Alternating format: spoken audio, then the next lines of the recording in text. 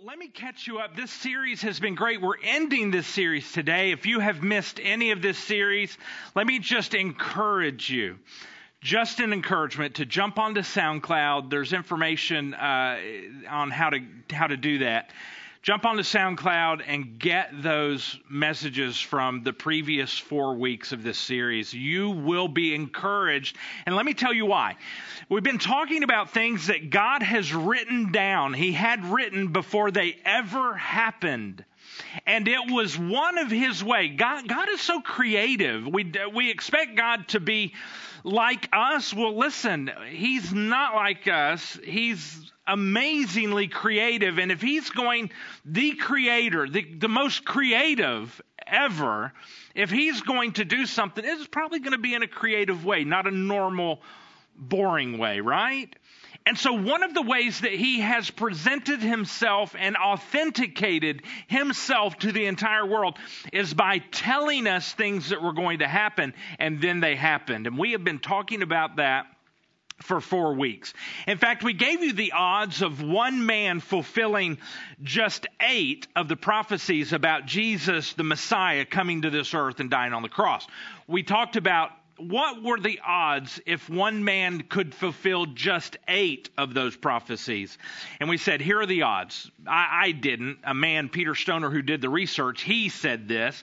He said it would be like this. If you took the state of Texas and filled it 2 feet deep, that's about a foot, there's 2 feet deep, filled the state of Texas with 2 feet of silver dollars, and took one single silver dollar, painted it red on both sides, and took it and dropped it somewhere in the state of Texas, and then somehow stirred up all of those coins and took one man who saw none of that happen, put a blindfold on him, send him out into the state to wander around as long as he wanted. He could go 1 mile, he could go 500 miles, he could go 25. It doesn't matter. Whatever he chooses, he would stop at any point he would choose, and he would put his hand down into the silver dollars, blindfolded without looking, pick one and pull it out, and then take the blindfold off, and it would be red. That's the odds of one man fulfilling just 8 of the prophecies written about Jesus, and Jesus fulfilled them all. There were hundreds. He fulfilled them all. And it's God saying, as if He is saying, look, that's my thumbprint. See, that was me. That could not have happened by chance. It wasn't by accident. Someone didn't just come along. Jesus was not just a good man. He was a good man, but not just a good man. He was not just a prophet. He was a prophet, but not just a prophet. He was a great teacher, not just a teacher. He was more. He was here. By God's design, Jesus is God. In fact, His plan was for Jesus to come, God Himself to come to this earth, put on the flesh of man, and live on this earth. And He was here not to teach you how to live. That's not why He came. Although He did give us a pretty good example though, right? He came not to be a good teacher, although He was a good teacher, right? He came not to be a prophet, although He did say some things that were going to happen, and they happened, right? He wasn't here just to be an example. That's not why He came really at all.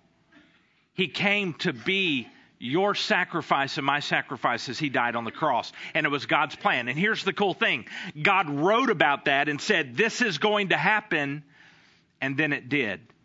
And it is impossible that could have happened by chance. One man could not have fulfilled all of those things. It was God's plan, and it was Jesus. Now, I say all of that to say, that's what we've been talking about the previous 4 weeks. But I say that to tell you this. If God could handle all of those things, He said, this will happen, and then it did. Then don't you think He's going to be able to handle the things that He said would happen in the future, and they have not yet happened, but they will? I say to that, yes, I believe that. And this morning, we're going to look very quickly, a ton of information in just a moment, not yet, a ton of information about just that. But before we do, I want to remind you about what we talked about last week. Last week, we looked at this picture that God gives us of Jesus, and God described him in this way as the groom. If you were here, maybe you remember that. Jesus being described as the groom. And who did he describe as the bride? Anybody remember that? It's you, the believers, the followers of Jesus. And the Bible would describe that as the church, not just Stuttgart Harvest Church. It's the church. Everyone who is a follower of Jesus is part of God's church like that. So that's who Jesus has picked for a bride. That's how the Bible has given us this picture. And we talked about how Jesus is coming back for his bride. And that's that period of time that we are waiting for right now. Jesus coming back for his bride. You, the followers of Jesus, his church. He's coming back for you. And as a groom in that time period when Jesus was here on earth, as the groom would come for his bride, do you remember, as we talked about last week, how the groom would approach the bride when he was coming back for her? First, he would say, hey, listen, I'm going to go build this room for you, this house for you, and then I'm going to come and get you so you can be with me where I am. That's what the groom would say to his bride. He would go to his father's house and build that. And that's what Jesus said to you, the followers of Jesus, his bride. He said that to you, right? He said, hey, I'm going to go prepare a place for you. And don't be afraid. I'm going to come back and get you for sure, for real. If I weren't going to come and get you, he said, I wouldn't have told you that I have a place that I'm preparing for you. Doesn't that sound just like the groom? Why does it sound like the groom? Because Jesus is the groom. And he said, I'm coming back for you. But when he comes back for the bride, do you remember how he comes back? Do you remember he wants to surprise the bride. She doesn't know when he's coming. She just knows he is. And when the groom is coming back, he does something right before he gets to the bride's house. You remember what he does? He shouts. Yeah, he shouts. And then there's a trumpet and they blow the trumpet. And it's like them saying, hey, we're here. Come on out. We're here. Let's go get married. Woo! That's what the groom does. I don't know about the woo, but I can just imagine. Surely there's a woo involved. And so Jesus is the groom. And do you realize that God gave us this picture on purpose to describe how this was going to happen? And Jesus, as the groom, does the very same thing. The Bible tells us he's going to come with a what? A shout. And with a what? A trumpet. And we can only assume a woo. So, Jesus is coming back for you. If you're a believer, if you're a follower. And Jesus, after he comes back to get you, he has some things to say to describe this. The point after he gets you and takes you, last week we talked about when the groom in the New Testament times, when a Jewish groom would take his bride to the bridal chamber, that place where he had prepared for her at the Father's house. How long were they in the bridal chamber? Do you remember?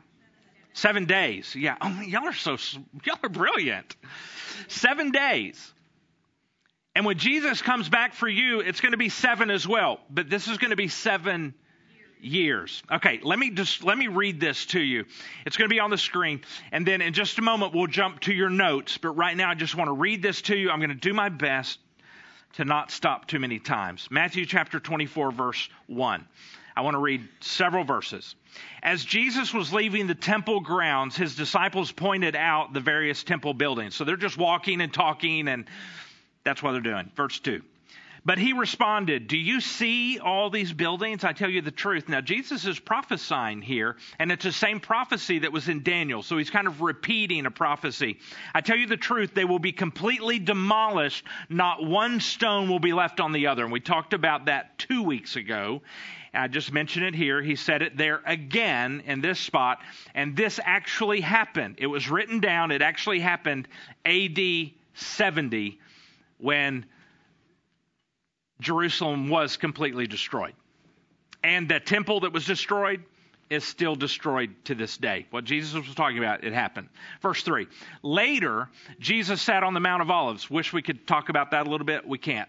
Amazing things happen there. His disciples came to him privately, so this is a little private time they had together, and they said this, tell us, when is all this going to happen? They want to know. Hey, Jesus, tell us. We want to know. We want to be ready. Tell us.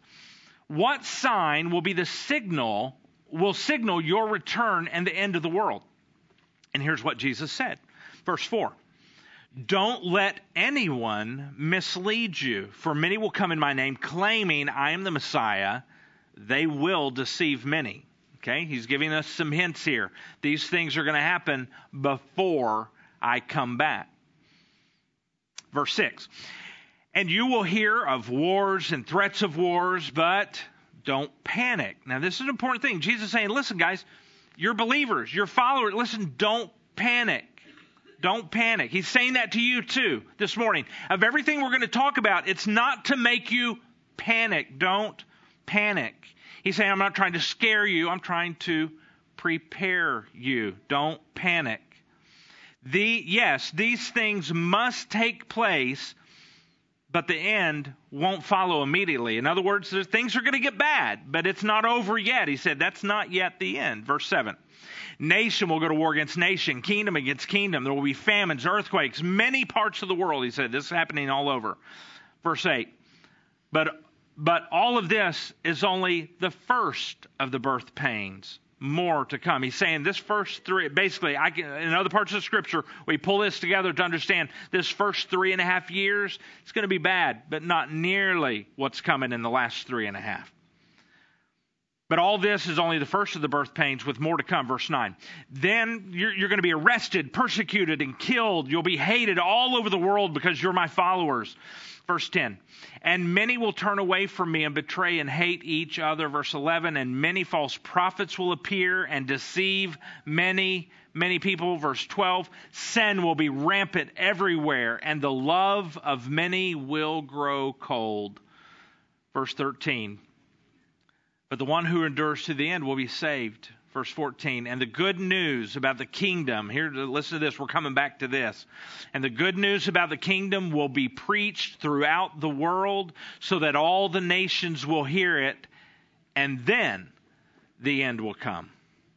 He's saying it's not going to come yet.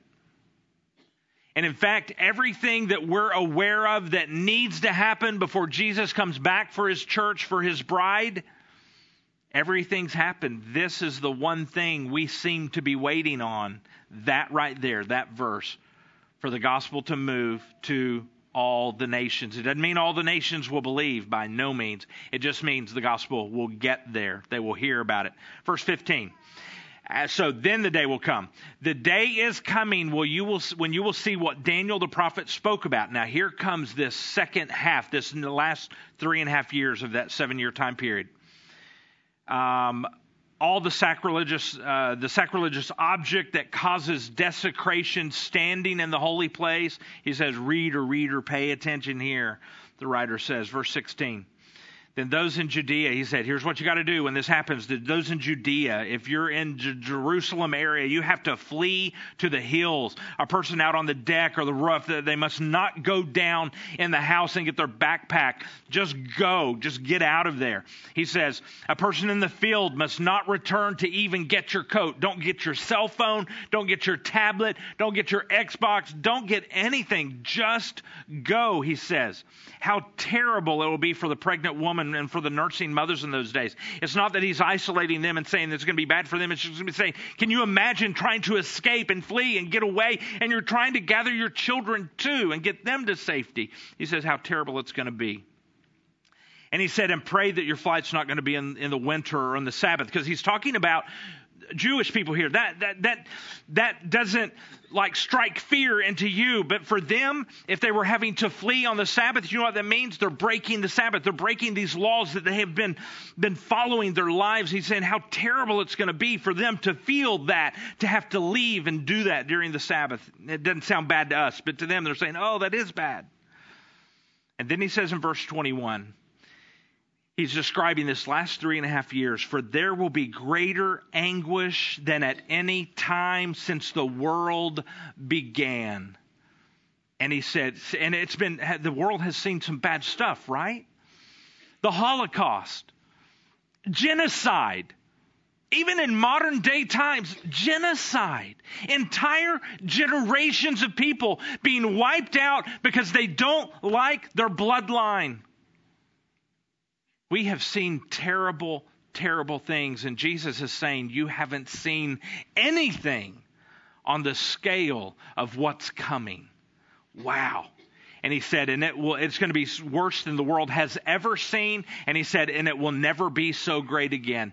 And then verse 22, in fact, unless the time of calamity is shortened. And Jesus kind of describes this as the great time of calamity, the great tribulation time. Unless that is shortened, not a single person will survive.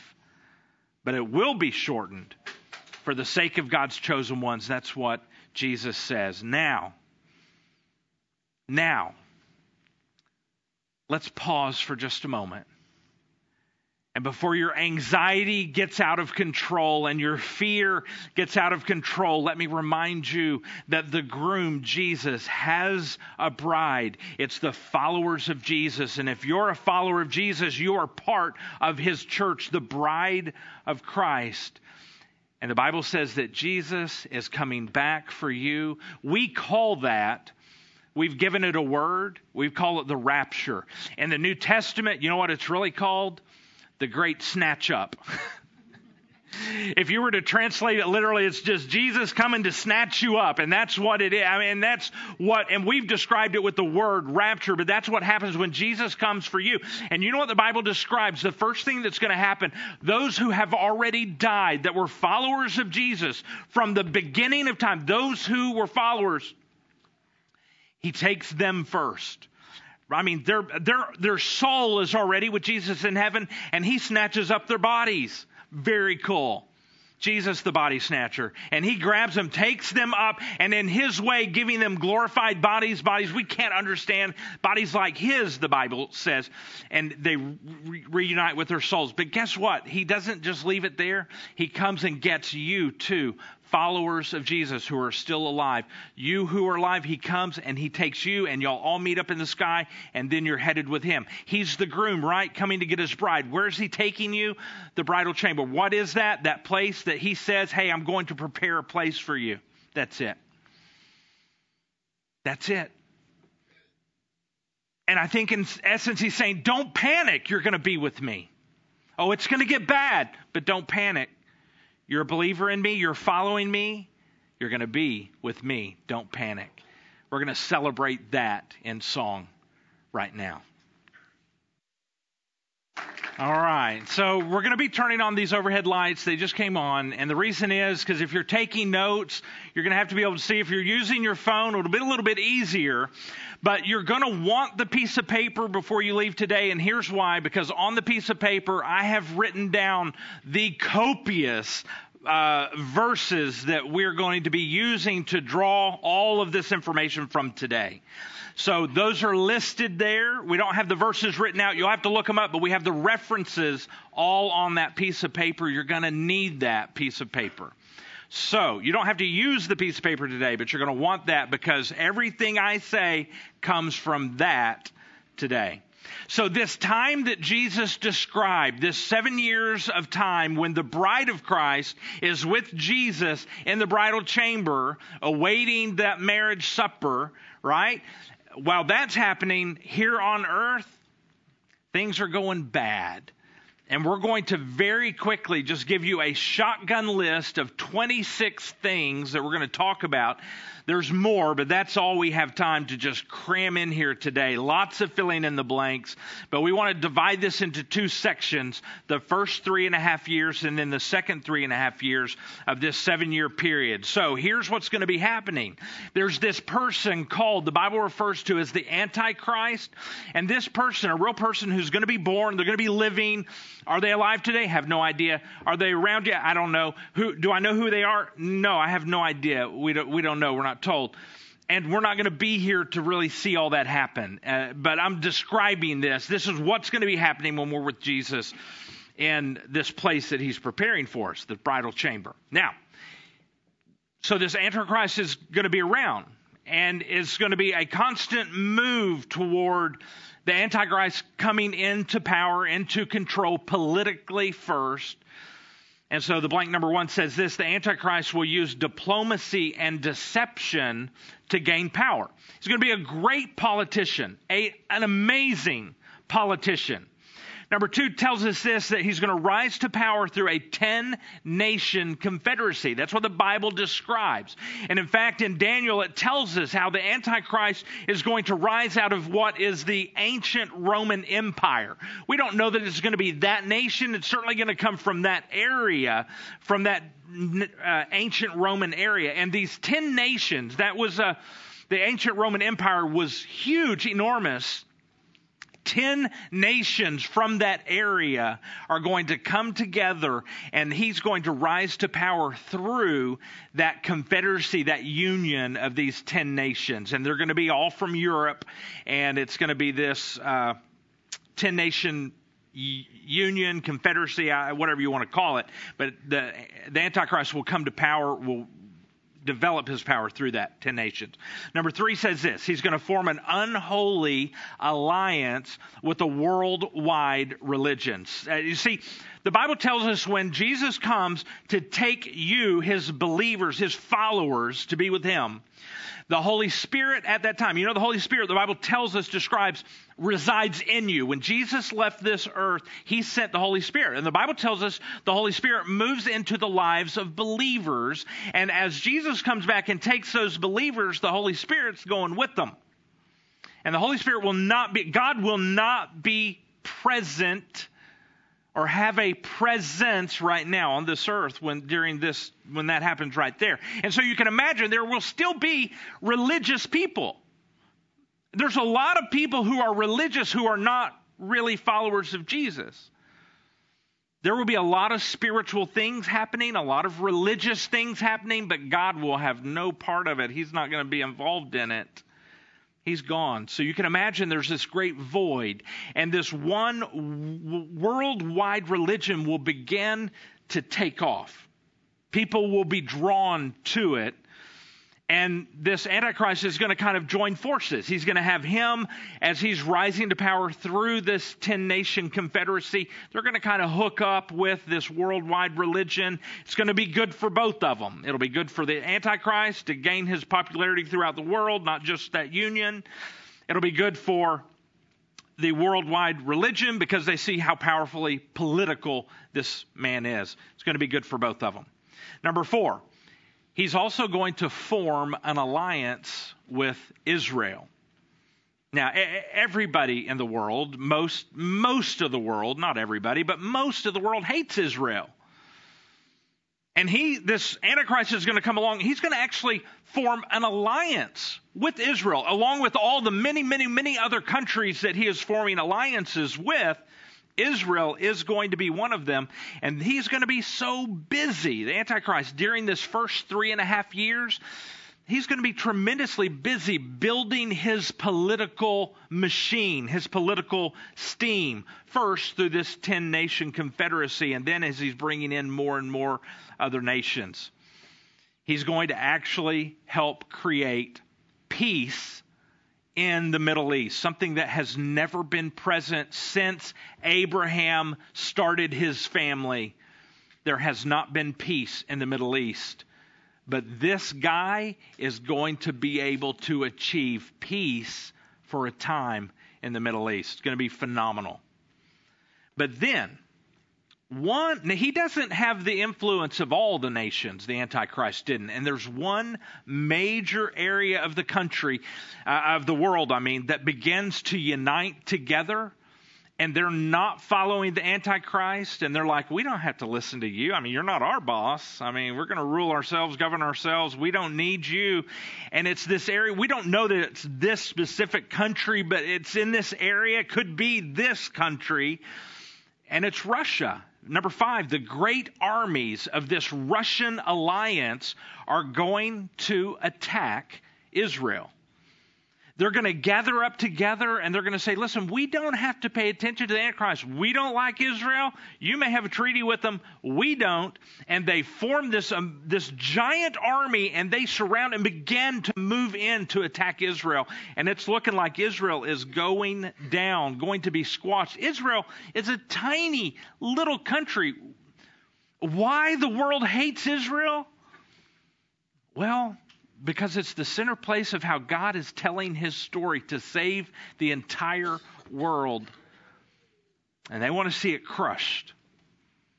So the great armies of Israel are moving into place. The great armies of Russia are moving into place to attack Israel. And number 6 says the alliance and the allies, we can't tell you and won't tell you that these are the countries that are going to attack. We don't know. All we have is ancient names of countries. But what we do know through history is where these countries were situated on the globe. So we're going to tell you the areas where this is drawn from. We don't know the specific countries that it's going to be. We don't have the names, but we have the areas based upon geography of the ancient names of countries we were given. So here are some of the modern day countries that are in this area. We're not saying these are the ones who are going to attack because we're not given that name in a modern day name. But here are the geographic areas. It's the areas of Iran, the areas of Iraq, most, not all, but most of the Arab states, move over to Sudan and the African area, Ethiopia, Libya, Eastern European areas, the Armenians and the Turkeys, Turkish people, not the Turkeys. I mean, that's not very nice, is it? I didn't really say that, did I? I did, but they're not Turkeys, the Turkish people. So anyway, but that geographic area, those are the areas that are going to come together with the area of the Russian area, and they're going to move in to attack Israel. They're going to say, Antichrist, hey, listen, whatever his name is, you're not my boss. You don't own me. And so they go in and they attack Israel. And this Russian alliance is going to be huge, and it's going to look hopeless. I mean, it's going to be major weaponry that's going to look hopeless for little bitty Israel.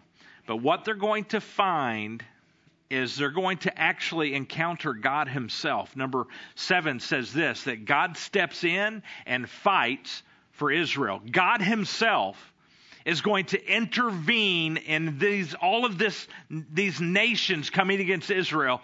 And the Bible describes it in Ezekiel 39. It's going to be horrible.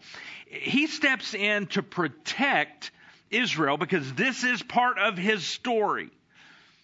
He steps in to protect them. And the Bible describes in Ezekiel that 85% of the army is going to be destroyed as God steps in.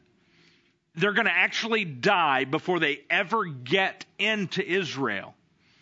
It's going to be raining fire. It's going to take, the Bible describes, 7 months just to bury all of the bodies from these armies, that 85% who are destroyed. Wow. God is making a tremendous display, saying you can do what you want, but you're not going to mess with this. Wow, pretty amazing. Number 8 says this. After this time, sometime in and around this time, number 8, God is going to send 2 mighty spokesmen. Some people call them prophets. That would be applicable as well. 2 mighty spokesmen. And their job is simple. Their job is to lead people toward Jesus and ultimate salvation. It's to lead them toward Jesus and so that they become followers of Jesus. So here's what that means. All of the believers at the time of the rapture, when Jesus comes, all the believers are gone. They're with Jesus. But what it says is some of the people who are left still have an opportunity to follow Jesus. They're just going to have horrible environments in which to do that. It's going to be devastating. But these 2 prophets come for one reason, to really point people towards Jesus, and that's what happens. And at number 9, it says they have great power. The Bible describes the power that these two men are going to have. And listen, this is going to be worldwide news. I mean, it's going to be all over CNN. It's going to be all over what other news is out there. Fox. Yeah, it's going to be covered worldwide. These guys are going to be so powerful. They're going to have coverage, lots of coverage. The Bible describes they're going to be able to have fire from their mouths to destroy attackers. That's going to be some coverage there. They're going to be able to call down famine and to halt the rain. So that's going to be power. They're going to be able to do things like visually, like turn water into blood. The Bible says they're going to be able to strike the earth with plagues. These guys are going to be powerful. Now, we don't know who they are. There's been lots of speculation. Oh, it could be this person, could be this person. We don't know who they are. But I will tell you this, just joining into the speculation, the Bible doesn't say who they are, but we do know in the Bible, the person who was given the temporary ability at that time to turn water into blood and to call down plagues upon people on the earth at that time. You remember the story from the Exodus and the Israelites and Pharaoh and who? Moses? Could be Moses. We have no idea. But it could be. He could be one of them. And the other one, possibly, we don't know this, but possibly the prophet who was given the power to stop the rain and to call famine upon the earth. There was a prophet who did just that, and his name was Elijah. And we know Elijah plays lots of parts in the story of God, and so did Moses. It's possible they could be here doing that, but we don't know who it is. We just know there are two, and they are very, very powerful. And their job is to point people to Jesus. So at the time they begin, no Christ followers. They've already all been gone with Jesus. And then as this goes, there are some who are beginning to turn to Jesus. Many, not most by any means, but many people. And in fact, specifically, they're pointing a lot of Jewish people back to Jesus. A lot of Jews are beginning to follow Jesus now. They're saying, oh, I see. I do believe. Took me some time to get there, but I believe. I see it. It was written and it happened. And so, do you know, God then, blank number 10, God is going to send out 144,000 Jewish commandos for Jesus. 144,000 he's going to take from those who are becoming believers that are Jewish. He will select 144,000 and send them out as missionaries throughout the world. Because some people are still going to come to Christ. Revelation chapter 7 kind of describes this.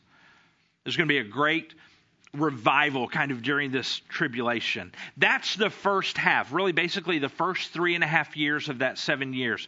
Now the second half, that's when it gets really bad. That's when Jesus described it as so terrible that if it did not let up, then everyone would die. So let's look at this second half. And really this second half, that's what's really called the Great Tribulation. It's this 3.5 years that ends this 7-year time period. Blank number 11. Empowered by the evil one, that's Satan himself. Empowered by Satan, the Antichrist is going to work viciously to take over the world. So now he steps it up into high gear.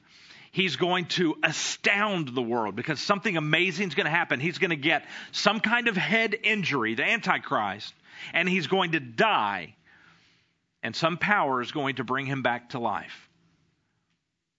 Now, isn't it amazing how it reflects and is just kind of just a slight mirror image of what happened to Jesus as he died and was brought back to life? And that's kind of the design, to wow the world, those who are here, to wow them. They see him die and they see the Antichrist brought back to life. So number 12 is he's resurrected from a fatal head injury, and it's to display this power that he has. Number 13, and with this power, this influence he's gaining, number 13, he kills God's prophets. Those two spokesmen, he kills them. And the Bible describes how their bodies are going to be laying in the street. And it's going to be covered by, the whole world is going to see it. In fact, they're going to stop everything they're doing, and the world is going to party and celebrate the fact that those two spokesmen for God are dead. And it's so crazy. I don't have it here in your notes, but during that celebration that lasts for days, during that celebration, and it's going to be covered. Because we see the news coverage on all the ISIS stuff today. Can you imagine how this is going to be covered? This live, almost Independence Day for the world because these two guys are dead.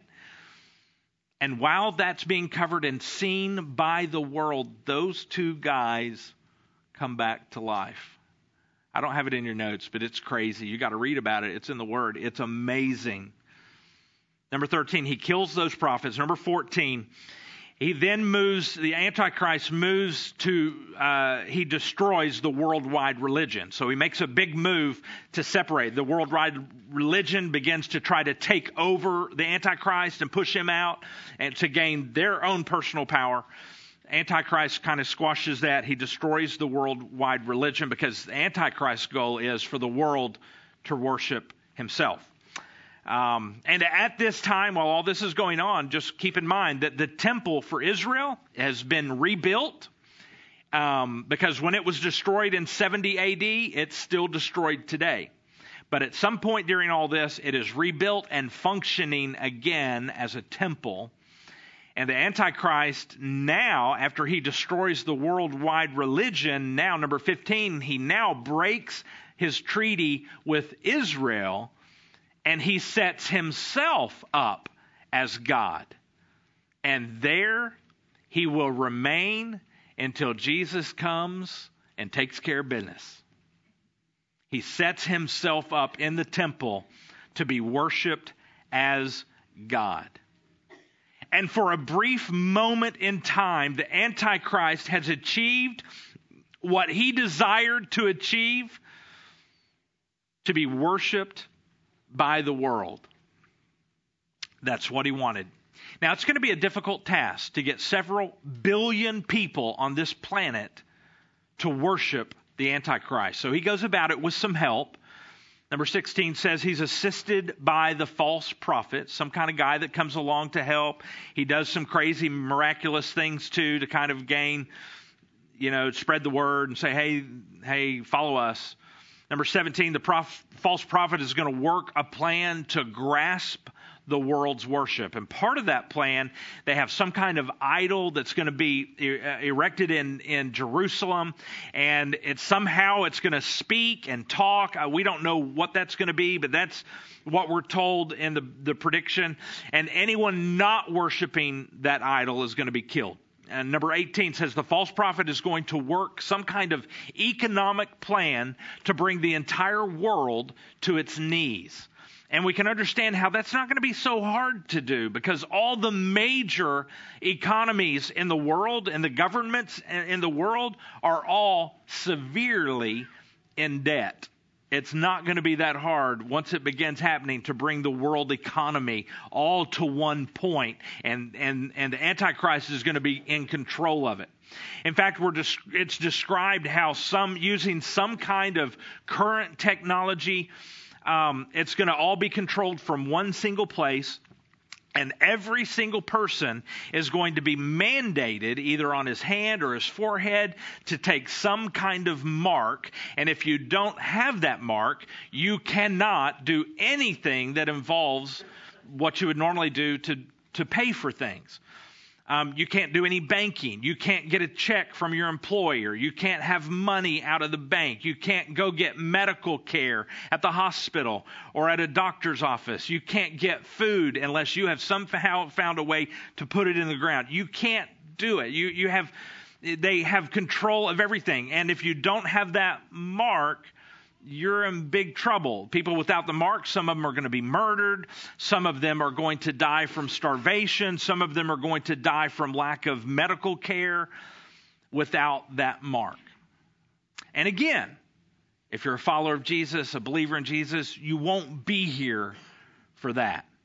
Number 19, while all this is going on, number 19, the second coming of Christ is going to occur after devastating judgments. Let me very quickly just give you a shotgun list of some of these things that are going to be going on around the earth. The Bible describes, a lot of these described in Revelation, wars and famines and inflation out of control, horrible and incurable plagues, and the Bible describes many, many earthquakes. And the Bible says because of those things that I just mentioned, at least half of the world's population, because of those things, is going to die from those things, from famine and from wars and plagues and earthquakes. It's going to be a killing field. They're going to kill those who are beginning to follow Christ. A lot of those people are going to be killed during this process. The Bible describes meteors crashing into the earth, mountains crumbling, wild stinging locusts. It just goes on and on with descriptions. Let me give you 3 that I want you to write down. Number 20, every person who has the mark of the beast is going to be given painful sores. Number 21, the ocean will be turned to blood and everything in it is going to die. Number 22, the rivers and all the sources of water are turned into blood. Number 23, the sun, the Bible describes in Revelation 18, it's going to intensify with such heat, it's going to scorch, burn, sunburn, scorch all the people here on the earth. And all of this is happening in preparation to set the world for this final scene, this final battle that's going to take place. So the Antichrist has amassed an enormous amount of support, and with that comes many, many, many armies. But not all the armies and not all the parts of the world are following the Antichrist. And those who are not following are beginning to get a little upset. They're like, why can't you make this stuff go away? If you're so powerful, why is all this junk happening? And they began to amass their own army, and they began to assemble on this battleground called, you may have heard it, called Armageddon, an area of the country outside of Jerusalem.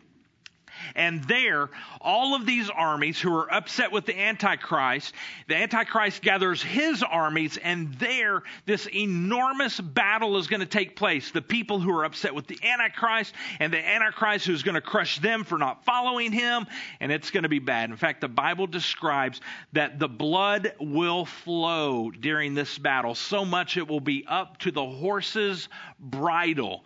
It's going to be a bloody, bloody mess. And during this battle, 1/3 of the earth's population will be slaughtered. And during this battle, there will be an earthquake so severe, listen to this, that it will destroy every man-made structure that is on the earth. You know something's going down. It's going to be big. And then, at this point, number 24, Jesus will return during the Battle of Armageddon. That's when he's going to come back. And the Bible describes that he's going to be coming back with the armies of heaven. And the Bible describes that, the armies of heaven, being made up of angels and being made up of Christ followers. And let me just mention, Christ followers who go to heaven are not angels. You're coming back as a Christ follower. There are 2 different things, but the armies of heaven, angels and Christ followers, are coming back with him. The first time Jesus comes back, with the groom's coming back to get his bride, the first time he's coming back for you. The second time he comes back, if you're a follower of his, you're with him, he's coming back with you. That's the second coming of Christ. Number 25. And Jesus is going to appear, and Jesus is going to finish the battle. Here's what happens. As Jesus comes back, suddenly all of the armies who were fighting the Antichrist and all the armies that were fighting those armies, at this point, as Jesus comes back, then they all turn together, and now the entire world's armies are all fighting now together. They're fighting Jesus. And Jesus finishes the battle. The Bible describes that every single enemy soldier dies. The Bible describes that the Antichrist at the end of this and the false prophet are captured easily, and they're thrown into, as the Bible describes, the fiery lake of burning sulfur. And we are told that it is that point that Jesus Christ sets up his reign here on earth. And our eternity with Jesus, all believers and all those who became believers during this time are now with him for eternity. That's how the Bible describes it. And here's what I believe. Of all of that, here's what I believe. I believe God gave us things written down in the Bible that actually happened. And it's him saying, see, that's my thumbprint. This is real. This is me. I did that so that you would believe. And then he's saying to us now, the things that have not yet happened, see, you're going to see my thumbprint. I'm telling you, and then it's going to happen. It was written before it happened. And then in the New Testament, it happened. And now he has other things that are written and they're waiting to happen. And according to God's plan and God's timing, it is going to happen. And my question as we end today, as we end right now, is simply this. Number 26 on the listening guide. Are you ready? Are you ready? You see, one of two things is going to happen for every single one of us in this room and in this world today. One of two things is going to happen. Either you're going to die and you're going to face your eternity. That eternity is going to be with God or separated from God. Your choice. But every single one of us is going to either die and face our eternity, or we are going to be alive when Jesus comes back for his bride. And he's either taking you or not. And we don't say this to scare you. In fact, I'm doing my best to not make this an emotional day. We're just simply telling you that it was written before it happened. And it's going to happen. So our question is just very calmly, are you ready? Let me tell you how you get ready. Just in case your heart says, no, Harley, I don't think I'm ready. There's so many places that describe this. I just selected one. Acts chapter 3, verse 18. It says, but God was fulfilling what all the prophets had foretold about the Messiah, that he must suffer these things. In other words, it was written before it happened. And then it happened. That's what they're saying. It was told, God told you this is how he's going to save the world. And then it happened. Jesus came and he died just like he said. And so he said, now here's what you do about it. Here's how you get ready for everything else that's coming. Here's how you get ready. Verse 19. He said, now repent of your sins and turn to God so that your sins may be wiped away. He said, repent. What does repentance mean? Repentance means, here's what it means. I have been following my way. My decisions, my life, my way. And I may have been following other people, but it's been my choice, my way. And to repent means I changed directions. I was following my way, my decisions, my thing, but I realized that's not the way. I've got to follow Jesus. And so I began following Jesus. And why can we follow Jesus? Because Jesus died on the cross for you and for me so that our sins could be wiped away. That's why. So we ask you this. Do you believe that Jesus really did die on the cross for you? If the answer is yes, do you really believe also that he walked out of that tomb 3 days later? Just as it was written? I believe it. If you believe that, then here's what I'm asking. That means then something has happened. There's a transaction that's been made because Jesus, when he died on the cross, his blood shed for you and me was a payment. And that payment purchased something. And here's what the Bible says. It purchased your life. And so you have been living your life your way, your decisions the way you want to do it. It's all been you. But when you repent, you say, you know what? Jesus purchased me, which means I belong to him and I submit my life. I give my life. You bought it, Jesus. It's yours. I give it to you. So I turn from me and I turn to you. Have you done that? If you have not done that this morning, you may be saying in your heart right now, you may be saying, Harley, that's where I am. I want to do it. I mean, I've been coming, I've been checking this out, and I've been hearing you talk about this, but I think maybe today is the day, and I'm doing my best. Again, this is not something I'm trying to make emotional. I'm just trying to give you the information, and today you may be saying, yeah, Jesus did purchase my life, and I want to give it to him. I want to follow him. That's how you get ready. Now, some of you this morning may be saying that in your heart right now. If you're saying, I believe he died on the cross for me. I believe he walked out of that tomb 3 days later, and because of that, he purchased my life. And so, I'm giving it to him. He can have it. It's his. I'm following him. I belong to him now.